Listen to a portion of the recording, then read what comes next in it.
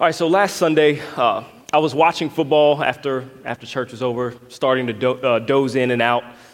Halftime came around, and instead of transitioning to the normal studio with all the football analysts, the screen actually went to New York City, Times Square, where there were hundreds of people who were gathered right around in that Times Square, a handful of actors and actresses. They were being interviewed about the premiere of the trailer for their upcoming movie. And so you probably could guess this, maybe you even saw this last Sunday, but to my lack of surprise, it was just the 12th Fast and Furious movie. And so as my wife and I were sitting there talking, kind of amongst each other, that slow silence starts to come over us as the trailer begins to start, maybe, causing us to wonder if there will actually be anything different about this one than the rest. But of course, no. The answer is no. We watched for 2 whole minutes as explosions, bad one-liners, punches, fast cars, swimsuits, and more explosions came rolling across the screen. And in short, I'll never get that 2 minutes back. So, and anyone who actually sees this sequel, you probably won't get your $20 back or your 2.5 hours back either. So this did actually get me thinking about all the bad sequels that we encounter. The bad sequels, whether we see them on movies or whether we see them on television or wherever, even here in places like Judges chapter 9. This is a bad sequel, we could say. And Judges chapter 9 is generally regarded as the sequel to Gideon's account, focusing specifically on his son Abimelech. But what we'll see in this chapter concerning the events surrounding Abimelech and the city of Shechem is it's nowhere close to the kind of story that we saw with Gideon. And yet the end of Gideon's account is a major factor as to why we see what we see here in Judges chapter 9. So this is no ordinary sequel. It's the worst kind of sequel. It's the worst kind of follow-up to the original. It's like a 20th Fast and Furious movie. Or it's like 1997's Batman or Robin with George Clooney. Or it's like Grease 2. This is like the kind of sequel that goes straight to Netflix. It's not even like it's not even like those Taken sequels where you can pretty much predict the outcome of the entire movie within the first 5 minutes. No, this is different. This sequel in Judges 9, it's long and it's grisly. It's the longest chapter in the book of Judges, and it's one of the most lengthy individual accounts. And unlike Gideon and the several judges named before him, there are no heroes in this story. There's no judge. There's no foreign oppression or opposition, and there's no cycle of deliverance here as we've seen throughout this book. Nobody's name here makes it into the honorable hall of fame that we see in the book of Hebrews chapter 11. And so if Gideon left you inspired and hopeful and somewhat familiar with how God works throughout this narrative, if you feel that after reading Judges this far that the transition trajectory goes up, then this sequel might cause you to leave the theater of Scripture sort of caught off guard. Maybe even perhaps with a bad taste in your mouth. Maybe wanting your money back. Again, there's no judge to see here today, but there is judgment. There's no foreign enemy or opposition seeking to conquer God's people, but there is an enemy. Why Judges 9 is described here in such length, I don't know, but it's a turning point for this book. It's a stark turning point, a turn for the worse. So just after one of the longest accounts of one of the more victorious judges, who is Gideon, we're introduced to the twisted sequel of his son Abimelech. And so as we touch down in a few places in this lengthy narrative, we'll see 3 things here today. We'll see Abimelech's conspiracy, his curse, and his condemnation. So just as some background before we jump into Judges chapter 9, let's just set up the scene here. We know from last week that Gideon, the anti-hero judge, he's ushered in the people of God into a 40-year season of rest. And furthermore, Gideon refuses the request to be a king and rule over Israel, and he falls into idolatry by setting up an ephod and is ensnaring his family and the people of Israel. He takes several wives for himself and fathers 70 sons, one of whom is by a Canaanite concubine who lived in a city called Shechem. Abimelech, whose name means literally, my father is king. He's this son. And this name points to the fact that although Gideon isn't the official king of Israel, his lifestyle certainly shows that he lives like one. And plus, everyone knows during this time who runs Israel. It's Gideon and his family. Things were this way until Gideon dies in old age and he's buried at Ophrah. And the writer of Judges now tells us something about the spiritual climate of Israel shortly after. It says in verse 33, as soon as Gideon died, the people of Israel turned again and whored after the Baals and made Baal-berith their god. And the people of Israel did not remember the Lord their God, who had delivered them from the hand of all their enemies on every side. And they did not show steadfast love to the family of Jerubbabel or Gideon in return for all the good that he had done to Israel. So remember that this is still a season of comfort and rest, of peace for God's people. But post-funeral, there's some negative things that are produced out of this rest that will become detrimental for the people of Israel and will result in them losing this rest for the foreseeable future. The first negative product of this rest is the people's forgetting God. In this climate of comfort, self-sufficiency slowly begins to creep in now, causing the people of God to turn and to covenant with more manageable deities and false gods, forgetting their covenant with the sovereign Yahweh and their dependency upon him. Furthermore, in this climate of comfort, it's produced an ingratitude for God, a kind of forgetfulness that doesn't necessarily forget who God was. The people just altogether don't care who he was or what he had done for them.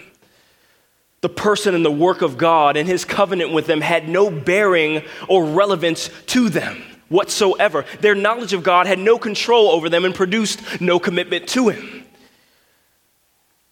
So in addition to this ingratitude towards God, the people also displayed ingratitude towards those God had worked through, particularly Gideon. The people of Israel here, they forgot Gideon. They mistreated his family and forgot how the Lord worked through him for their deliverance.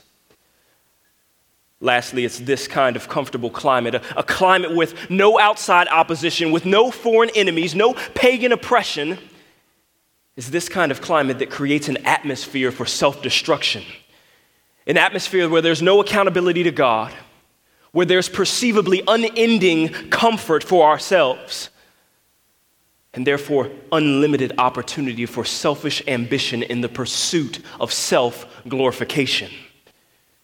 In short, this kind of negative climate of rest, combined with sinful human hearts, it creates room for Abimelechs. And so chapter 9, verse 1, we see Abimelech's conspiracy. It says, now Abimelech, the son of Jerubbabel, went to Shechem to his mother's relatives and said to them and to the whole clan of his mother's family, say in the ears of all the leaders of Shechem, which is better for you, that all 70 of the sons of Jerubbabel rule over you, or that one rule over you? Again, Abimelech, the product of this sort of king-concubine relationship, didn't live with his father Gideon in Ophrah, but in Shechem with his mother. And perhaps this created some sort of insecurity and even hostility within Abimelech towards his 70 brothers, all of whom were presumably Israelite. And so being half Israelite, half Canaanite, Abimelech tells his relatives to let Shechem's leaders know that he has an interest in politics. He wants to now live up to his name, meaning my father is king. And so he poses a question to Shechem's leaders and makes them an offer that they can neither refute or refuse. He comes to the leaders of Shechem and he says to them, listen, do you want the potential of Gideon's 70 Israelite sons as rulers over you? Men who will probably be out of touch with your needs and may not be so favorable towards you? Or do you want me? As the text says, I am your bone and flesh. And so we'll quickly see in the following verses that Abimelech is not just any politician. He's a crooked politician. One who will employ all kinds of twisted tactics in an effort to cause this election to go favorably for him. A pastor named Robert Deffinbaugh points out just some of the crooked politics that Abimelech practices to secure his kingship. If you just take one look at the following verses, you see the strategy here, right? You see the campaign platform, I am your bone and flesh. Abimelech then proceeds, he begins by appealing to a special interest group. his own family, people who have everything to gain if he becomes king. And then you look at verse 3. It says, and his mother's relatives spoke all these words on his behalf in the ears of all of the leaders of Shechem. And their hearts inclined to follow Abimelech, for they said, he is our brother. And they gave him 70 pieces of silver out of the house of Baal-berith. So now this special interest group will now employ political lobbying in an effort to influence Shechem's political and religious leadership to give money to Abimelech's campaign, all most likely believing that they'll benefit in some way from their donations. So what was this money for? Well, it says, with which Abimelech hired worthless and reckless fellows who followed him. So now, in addition to all these things, he hires hatchet men, dirt diggers, political henchmen hired to tilt the scales even through means of destruction or violence, which is exactly what they're used for here. And so with the help of these hatchet men, verse 5 says that Abimelech took out all of the potential political competition, namely his brothers, as he went to his father's house at Orpha and killed his brothers, the sons of Jerubbaal, 70 men on one stone. See, this was a different day with a different government. But all politics aside, we see these sorts of things today as well, don't we? And the fact that I've used these terms, special interest groups and political lobbying and contributions and hatchet men, this is no swipe at our present day political parties or structures. No, what this shows us is that despite whatever government or political system, sinful people make up sinful systems. And this is why our ultimate hope as the people of God can never rest in human leadership or systems, but it must rest in our true King.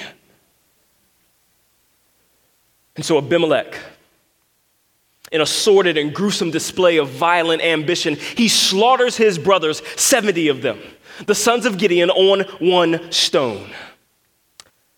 Now, the text here never says anything about their ambitions or of wanting to be king, but from what we've seen from Abimelech thus far, this dude's insecure. He's reckless, he's paranoid, and he's most likely projected his insecurities on his brothers. And so in the midst of this slaughter, this massacre, as Abimelech is piling up the bodies of his brothers, 70 of them, one of them is still alive. Verse 5, but Jotham, the youngest son of Jerubbaal, was left, for he hid himself. So after this, the people and the leaders of Shechem, looking the completely opposite direction, looking the other way at these horrific murders, they now proceed to conclude this conspiracy by making Abimelech king by the oak pillar at Shechem. Why is this important? Well, the location of Shechem is important now because, yes, this is Abimelech's hometown. It's also the place where Joshua stood years earlier and gathered all of God's people together to renew their covenant with God. And so now as Abimelech enters Shechem, being celebrated by his relatives, his henchmen, and his followers, what was once a glorious landmark for remembering Israel's covenant with God has now been turned upside down and has become a repulsive mark and stain, signifying Israel's rebellion and their downfall. A certain writer has said that this coronation of Abimelech at such a revered place for Israel would have been like reinstituting slavery at Gettysburg. Now, up to this point, the people of Israel have never had a king. This is the first shot at it, this sort of self-made king Abimelech. God has always been the supreme ruler of his people, giving them his law, protecting them, and instructing them through leaders like Moses and Joshua. And now with Abimelech setting himself up as king, this will be the first time that Israel would submit themselves to a monarch, more like a despot. And as much as it appears that Abimelech has won over everybody through deception or through fear, and as much as it appears that all his loose ends have been tied up or cut, he hasn't won over everyone. And one of the most vocal opponents to his reign will be his one half-brother who escaped from that horrendous and horrific day in Orpha, a man named Jotham. So now we proceed to see Abimelech's curse. You look at verse 7, and it says, when it was told to Jotham that he went and stood up on top of Mount Gerizim and cried aloud. So now that Jotham has received news that his brother Abimelech has been confirmed as king, he makes a visit to Shechem as a fugitive. He doesn't go all the way into the city. He stands on top on a high peak on this mountain. And as this coronation continues, Jotham, a man whose name literally means Yahweh keeps it honest, he stands on the top of this mountain, Mount Gerizim, and he speaks honestly by telling Abimelech and the leaders of Shechem a parable. And this is one of the first parables that we see mentioned here in Scripture. And in Jotham's parable, he begins by describing the desire of these trees of a forest to anoint a king over themselves. And so one by one, these trees approach some very suitable candidates: an olive tree, a fig tree, and a grapevine. Each of these trees, due to their agricultural usefulness in producing oil and fruit and wine, they turn down the offer of these other trees because to rule over them would be a lesser and fruitless task. And so finally, these trees, they approach a bramble or a thorn bush, and they extend this same offer to the thorn bush, to which the thorn bush accepts under one condition: that these tall trees, these tall cedars, would bend so low as to come and find refuge in the shade of a 2-foot-high bramble bush. An impossible and even ridiculous request. And so what's Jotham's point in this parable? Well, he makes it plain. He speaks honestly. The trees are the leaders of Shechem. Instead of finding someone worthy of kingship, they rashly settle for this bramble, Abimelech, someone who is worthless and totally unqualified for leadership. Abimelech, he'll spend more time vying for power than actually getting anything done for the people of Israel. And like the bramble, he's more effective in destruction than he is in actually producing any true fruit. And so this is what Jotham's point is in verses 16 through 20.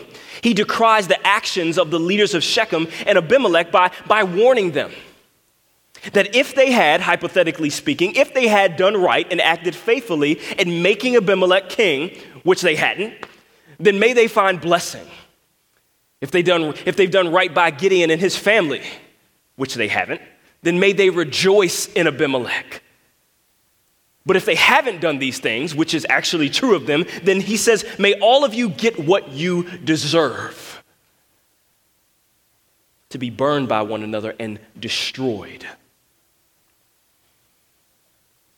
So Jotham then drops the mic, and we never hear from him again for the rest of this narrative. Now, this sequel deserves an intermission. Thus far, we've seen the results of a people who have forgotten God in worship and in deed. And just 3 quick things about theirs and our forgetfulness. Because listen, although we may not see the same kind of carnage in our lives displayed here by Abimelech and these people, our sinful hearts are the same, and they're often rooted in the same motivations. And so firstly, this kind of forgetfulness of God, his grace, his deliverance of us, it always leads God's people astray. It leads them into selfishness, into disunity and idolatry and sinful ambition, insecurity, deceitfulness, and denial. This is the kind of forgetfulness that brought divisions and rivalry within a certain Corinthian church Paul wrote a letter to. It calls them to prioritize and to boast in human wisdom and brilliance of speech selfishly. And it calls them to overemphasize spiritual gifts. See, sin fuels the desire for us to rule ourselves, to trust in ourselves by any means necessary, which is why Paul reminds the Corinthians at the end of that letter in chapter 15, he reminds them of the gospel of which they had received and of which they had been saved. See, if these people were going to have the proper perspective as the people of God, then they and we must remember God and his work accomplished for us. Furthermore, this forgetfulness of God warps our views on leadership. See, apart from God and his grace, all leadership, specifically church leadership, it becomes about power and ambition and appearances and pragmatism over and rather than God's qualifications that he establishes in his word. Listen, as God's redeemed people, as his church, we will do well to avoid association with and in the enabling of people like Abimelech. And in turn, we would do well to identify and affirm those who are like Jotham. Listen, lastly, when we forget God, we forget that he's always at work in his sovereignty, even behind the scenes, unsuspecting, unspectacular perhaps, but purposeful, always accomplishing what he wills to accomplish for the good of his glory and for the ultimate salvation of his people. Intermission over. So, speaking of God, where has God been in verses 1 through 21? Where has he been throughout all of these verses, throughout Abimelech's murder of his 70 brothers, throughout his wicked rise to power and corrupt politics? Well, God is silent, but he's certainly not sidelined. No, there have been no angelic messengers, no mighty men hiding in vats, no dew on any fleeces, no voices, no visions. Just silence. But look, this isn't just any silence or silence that ignores the blatant rebellion of his people. This is a silence of judgment. This is a silence that has given Abimelech everything that he's wanted in exactly the fashion that he's wanted it. This is like the silence of a lion hunting, quietly waiting for its prey to be exactly where it wants before it moves in swiftly. This is exactly what's happening here. Abimelech is exactly where God wants him to be for God's purposes. So we've seen this conspiracy and we've seen Abimelech's rise to power. Now we see this condemnation. So just as Jotham spoke of a consuming fire between Shechem and Abimelech, the consuming fire of God's judgment on Abimelech and Shechem now begins. If you look at verses 22 and 23, it says that Abimelech ruled over Israel 3 years. And God sent an evil spirit between Abimelech and the leaders of Shechem. So now that Abimelech's reign has been established, it's possible that both he and Shechem went through a honeymoon phase. Maybe successful in their first few years, but now into this story comes not a left-handed judge, not a spirit-empowered man with an ox goad, not an army of 300 men. No, rather God himself acts as the judge here. God himself is the judge in this account, sending an evil spirit between Abimelech and the leaders of Shechem. Now, this evil spirit now plays itself out through the leaders of Shechem in that they dealt treacherously with Abimelech. They acted deceitfully towards him. Well, why? So that the violence done to the 70 sons of Jerubbabel might come and their blood be laid on Abimelech, their brother, who killed them, and on the men of Shechem who strengthened his hands to kill his brothers. So what's happening here? Well, clearly it's judgment. It's judgment for the innocent blood of Gideon's sons that was spilled by Abimelech and the leaders of Shechem. And notice, this doesn't come from an outsider. This doesn't come from a foreign king or any type of pagan opposition. No, this comes from within. Under the judgment of God, both Abimelech and the leaders of Shechem will both participate in their own condemnation. And verse 25 says that the leaders of Shechem put men in ambush against him on the mountaintops, and they robbed all who passed by them along the way, and it was told to Abimelech. So based on this move from the leaders, the headlines in the newspapers of Shechem would have most likely read something like this: "Feel safe? Abimelech not tough enough on crime." And this would have undermined him and painted him as an unsatisfactory ruler. So the next phase of this condemnation we see comes in verses 26 through 40, as another opponent of Abimelech enters the picture, this man named Gaal. And all the commentators making this sort of corny joke tell us that Gaal certainly had a lot of gall, which again is corny, but nobody laughed in the first service or second service, so I just had to say it. I didn't make it up, so yeah, anyways. So Gaal, he's well liked by these leaders of Shechem. He moves into the city with his family, and one day at a festival, Gaal, probably under the influence of some liquid courage, he starts running his mouth about Abimelech. He starts talking sideways about Abimelech, reviling him. And so Abimelech, as insecure and as paranoid as he is, he's the kind of man who has ears everywhere. He's told by one of his henchmen, a man named Zebul, that Gaal is stirring up people against him. And so Abimelech is given a strategy by this man Zebul to attack Gaal at night and all the people who were reviling and who were with Gaal. And so this man Gaal, whose bark is eventually exposed to be much bigger than his bite, he's overwhelmed at the size of Abimelech's army when Abimelech comes out against him. And Zebul, this man, sort of humorously looks at Gaal and says, "Where's your mouth now?" And so Gaal, in mistaking Abimelech's army for the shadow of the mountains, he's overwhelmed and he's driven out of Shechem by Abimelech and his men. The people who ended up fleeing and retreating in that battle ended up running into a city and finding refuge there. And so the day after Abimelech defeats Gaal, he's told again that the Shechemites who had fled into the city the previous day, they were now coming out of the city. And upon their exiting the city, Abimelech kills them all. And even further, in showing the deep hatred that he has developed for Shechem, because of the betrayal, Abimelech razes the city with salt. This would have been a practice that made the city completely uninhabitable.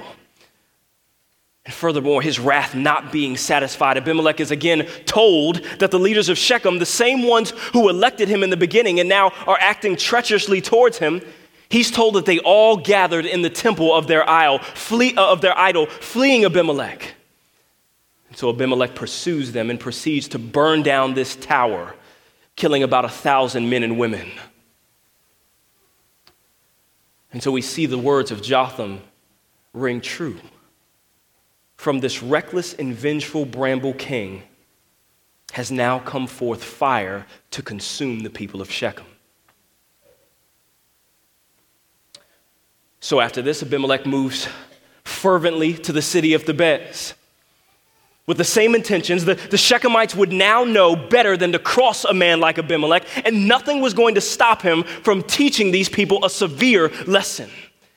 And so look at verses 50 through 52. Abimelech approaches Thebez. He attacks and he captures it. In similar fashion to Shechem, the people of the city, men and women and all of the leaders, they run into a strong tower for safety. And Abimelech pursues, probably thinking that he's got a great military strategy going on here. He burns the city down, he attacks it, he puts all these people in one place, and he kills them all and locking them in this one tower. And so as Abimelech attacks this tower, making his way towards the door, he has no idea that he's exactly where God wants him. Most likely thinking that he was at near the end of his conquest. Abimelech is actually near the end of his life. So verse 53 says that a certain woman threw an upper millstone on Abimelech's head and crushed his skull. And this woman, although she won't get the hype that a young David gets when he later kills Goliath with a single stone, this certain woman, this second unsuspecting woman to kill a wicked ruler in this book, she's the one who delivers the knockout blow that will end the nightmare that is this reign of Abimelech. And do you notice the irony here? The wicked king who killed his 70 brothers on one stone is now mortally wounded by a stone. So Abimelech, now severely wounded, becomes severely humiliated. A woman, one with no armor, no sword, only with the fear of her life and the nearest weighted object, she'll be the one responsible for killing this man. A man who views himself as great in his own eyes. And Abimelech, he won't have it. He tells his armor bearer to take his sword and kill him, lest his posthumous legacy and reputation suffer. Now look at that. His legacy, his reputation, these aren't the kinds of things that we'd be willing to die for, right? No, wrong. Even in his death, Abimelech, this self-made and self-indulgent king, continues to serve the God that is himself. And so now the second phase of this condemnation is complete. The fire from the wicked bramble king has consumed the people of Shechem. And now the fire from the people of Shechem has consumed this wicked and worthless bramble. Now, this is no ordinary sequence of events. Sure, on a human level, this wicked king was politically deceived by his subjects, leading to a coup in the empire in which the king responds by attempting to and somewhat successfully putting an end to the rebels, only to be killed in the process. On a human level, the hatred was real, the deception was infuriating, the murder was vengeful. But once again, the origin of these things happening in this condemnation of Abimelech and Shechem, it comes ultimately from God himself, which is why verse 56 says, Thus God returned the evil of Abimelech, which he committed against his father in killing his 70 brothers. And God also made all of the evil of the men of Shechem return on their heads, and upon them came the curse of Jotham, the son of Jerubbaal. Yes, it was the woman who dropped this stone. Abimelech killed the Shechemites. Gaal planned the rebellion. The Shechemites deceived Abimelech by setting up ambushes. They all are responsible for their actions, and they each acted freely in doing such. But overarching and even interwoven in each of these actions is the providential and sovereign hand of God working ultimately for his purposes, for his glory, and for the deliverance and the salvation of his people. See, if you notice verse 56 and 57, they're the other bookend to verses 23 and 24 that attribute the events between Abimelech and Shechem ultimately to the condemnation of God upon them both. This passage actually points to God as the powerfully yet subtle orchestrator of these events for the purpose of judgment. Well, judgment for what? Well, firstly, judgment on the Canaanites. If you remember Judges chapter 1, the people of Shechem, who were descendants of the Canaanites, they were the people who Israel failed to drive out of the land. So God would now sovereignly work through a crooked half-Israelite Abimelech, someone who rejected God and had no intentions of doing his will. He worked through Abimelech to complete his covenant purposes for his people. God used this crooked stick, this wicked king, to accomplish his good purposes to punish the Canaanites in Shechem. Secondly, this is judgment that we see on Abimelech and Shechem's wicked actions in the murder of Gideon's 70 sons. Divine judgment here didn't come in the form of foreign opposition or captivity. It didn't come as fire from heaven or an earthquake rumbling the ground or opening up the earth or swallowing up Abimelech in the city of Shechem. No, this judgment came from within. This was a slow and subtle judgment, working interpersonally, quietly, gradually over the course of time. In this story, God himself takes the hand of evil and he uses it to destroy evil. God delivers his people by causing evil to devour itself. So what can we learn from God's judgment on Abimelech and Shechem? Well, firstly, we can learn that God judges sin. As God who judges sin, he will not let sin go unpunished. He does not tolerate sin. See, it was foolish for Abimelech to believe that he could sinfully conspire to become king of God's people through murder while ignoring the supreme king of God's people who hates murder and hates all sin. All throughout Judges, God's people have been judged for sin, being taken captive by foreign armies, oppressed, ensnared by idols, and killed, all for doing what was evil in the sight of the Lord, a phrase that we've seen has repeated itself all throughout the book of Judges. Sin kills, sin destroys, and this is what God wants us to know as his people. It doesn't take outside opposition. It doesn't take things out there or external things to destroy us. It's the sin within. It's our sinful and wicked hearts that, apart from the grace of God and left to ourselves, will cause self-destruction. It's ourselves. It's us that we need to be delivered from. And if there's anything God wants his people to see here, it's that he hates sin and judges it. The leaders of Shechem may have looked the other way at Abimelech's murder, but not God. Furthermore, as with Abimelech, God's judgment may appear to be delayed at times, but it's never denied.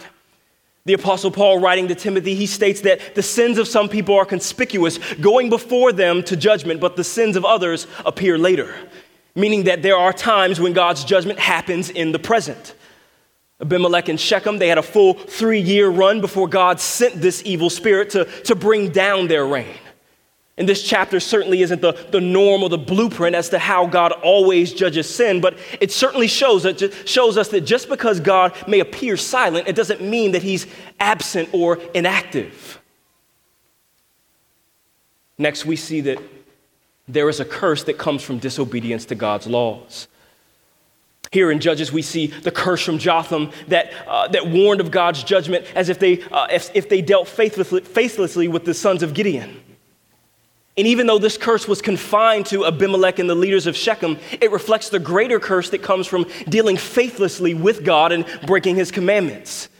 In Genesis chapter 3, we see God's curse on the earth and Adam and Eve due to their disobedience to his command. In Deuteronomy chapter 27, we see that there was a curse for the people of Israel if they disobeyed God's laws and broke his covenant. Results that are now showing themselves all throughout the book of Judges. We see that they're experiencing this curse in their disobedience of God. In short, sin brings with it a curse, and that curse results in punishment, in eternal condemnation and separation from God. Listen, judgment and curses, they come to Abimelech's. They always come to Abimelech's. They come to all who break God's laws and disobey his requirements. They come to all who, like Abimelech, set themselves up as supreme in their hearts and reject God. And although judgment and the curse is the final word in this account of Abimelech and Shechem, although it's the last thing that we see here, we know that it's not the final word. Just as Abimelech and the leaders of Shechem killed Gideon's 70 sons in the selfish pursuit of power, there would be a time when the people of Israel killed another son with the aim of preserving their power and their nation. And this wouldn't be the son of the complicated mighty man of valor, but the son of the Almighty God. And when this son of God warned them, like Jotham, of God's righteousness and convicted them of their sin, they killed him. And while judgment fell upon Abimelech and Shechem for their wicked actions, while judgment fell upon them here in the present, consuming them, judgment in the present wouldn't fall on these murderers for their actions in killing this son of God. It wouldn't consume them in the present. No, judgment actually fell upon this son of God who cried out in his death, my God, why have you forsaken me?" Even while he prays for those who judgment should have fallen on, saying, "Father, forgive them, for they do not know what they're doing." What's even more is that this son of God, Jesus, he dies for wicked people like Abimelech, people like you and I, people who through whatever means necessary seek to pursue our own glory and preserve our own reputations. People who reject God and break his laws. It's because of our sin. It's our hands that participated in the slaughter of God's Son. And Jesus, he bears the punishment and the judgment from God that we deserve for our crimes against God and against each other. And now because of Jesus, all who trust in his sacrifice and turn from sin receive the justice of God.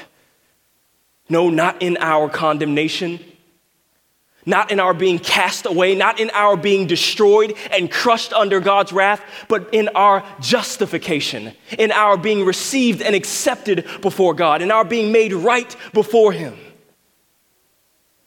In his death and resurrection, Jesus Christ redeems us from the curse of the law. The curse that we brought upon ourselves for our disobedience, he redeems us by becoming a curse for us.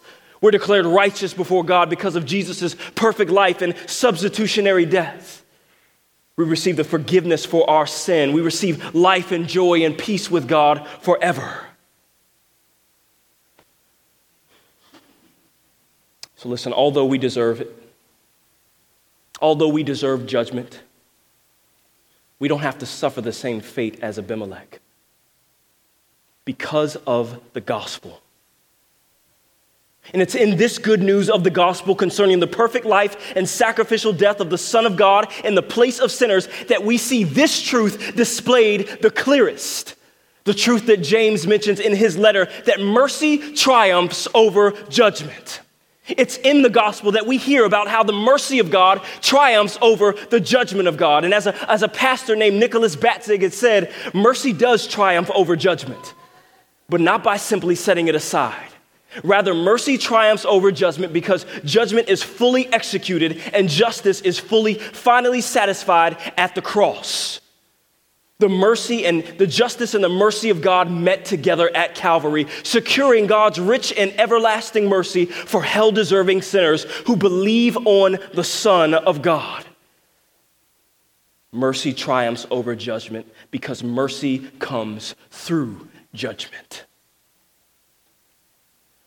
Judges 9, it shows us that God himself is the ultimate judge and that he judges sin, even in using its poison sometimes to condemn evil and wickedness.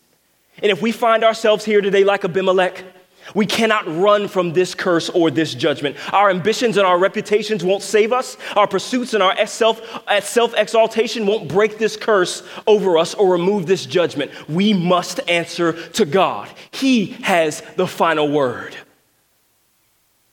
But God has made a way through his Son so that undeserving sinners can receive grace. And so that in the case of all who trust in the finished work of Jesus, the Son of God who was killed for our sin, it can be said that mercy triumphs over judgment. So what does Israel do now? Their first attempt at the installation of a king has failed miserably.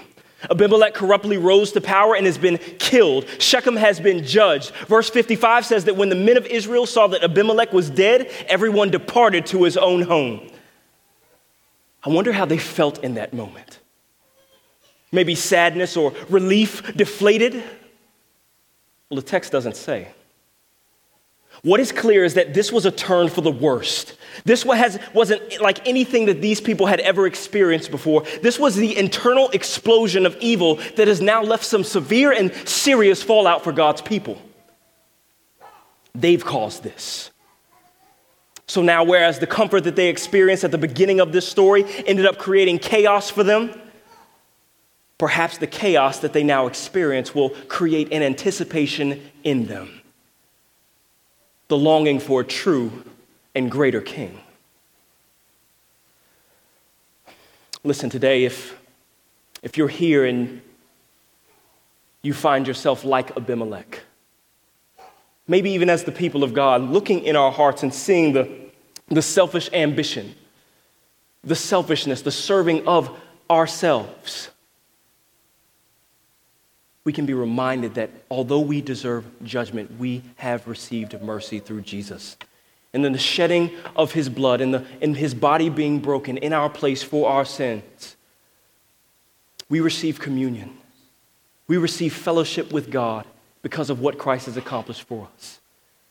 And so today, as we come forward for communion, we receive the broken body and the shed blood of Jesus, reminding us that he has taken the judgment and the punishment for our sin that we deserve. And he's given us a verdict that we've been justified, that we've been accepted before him. We've been clothed in righteousness. Today, if you're here and maybe you still continue to wrestle with or haven't trusted in this work that Jesus has accomplished in the place of sinners, I encourage you to remain at your seat. Continue to think on the truth that God judges sin and that he will judge your sin and the ways that you've broken his laws and his requirements. Think about that, reflect on that. And if you feel the weight of that, cry out to God, pray to God, talk to him, and ask for his mercy. Know that he is merciful in making a way through Jesus. Trust in him. If that's you today and you wouldn't call yourself a follower of Jesus, remain at your seat during this time and watch as the people of God come forward who are broken, who are weak, who have pursued other idols and have served self and have trusted in the finished work of Jesus in their place for their sin, so that it can be said of them that mercy triumphs over judgment. Take a moment to reflect and we'll come forward for communion.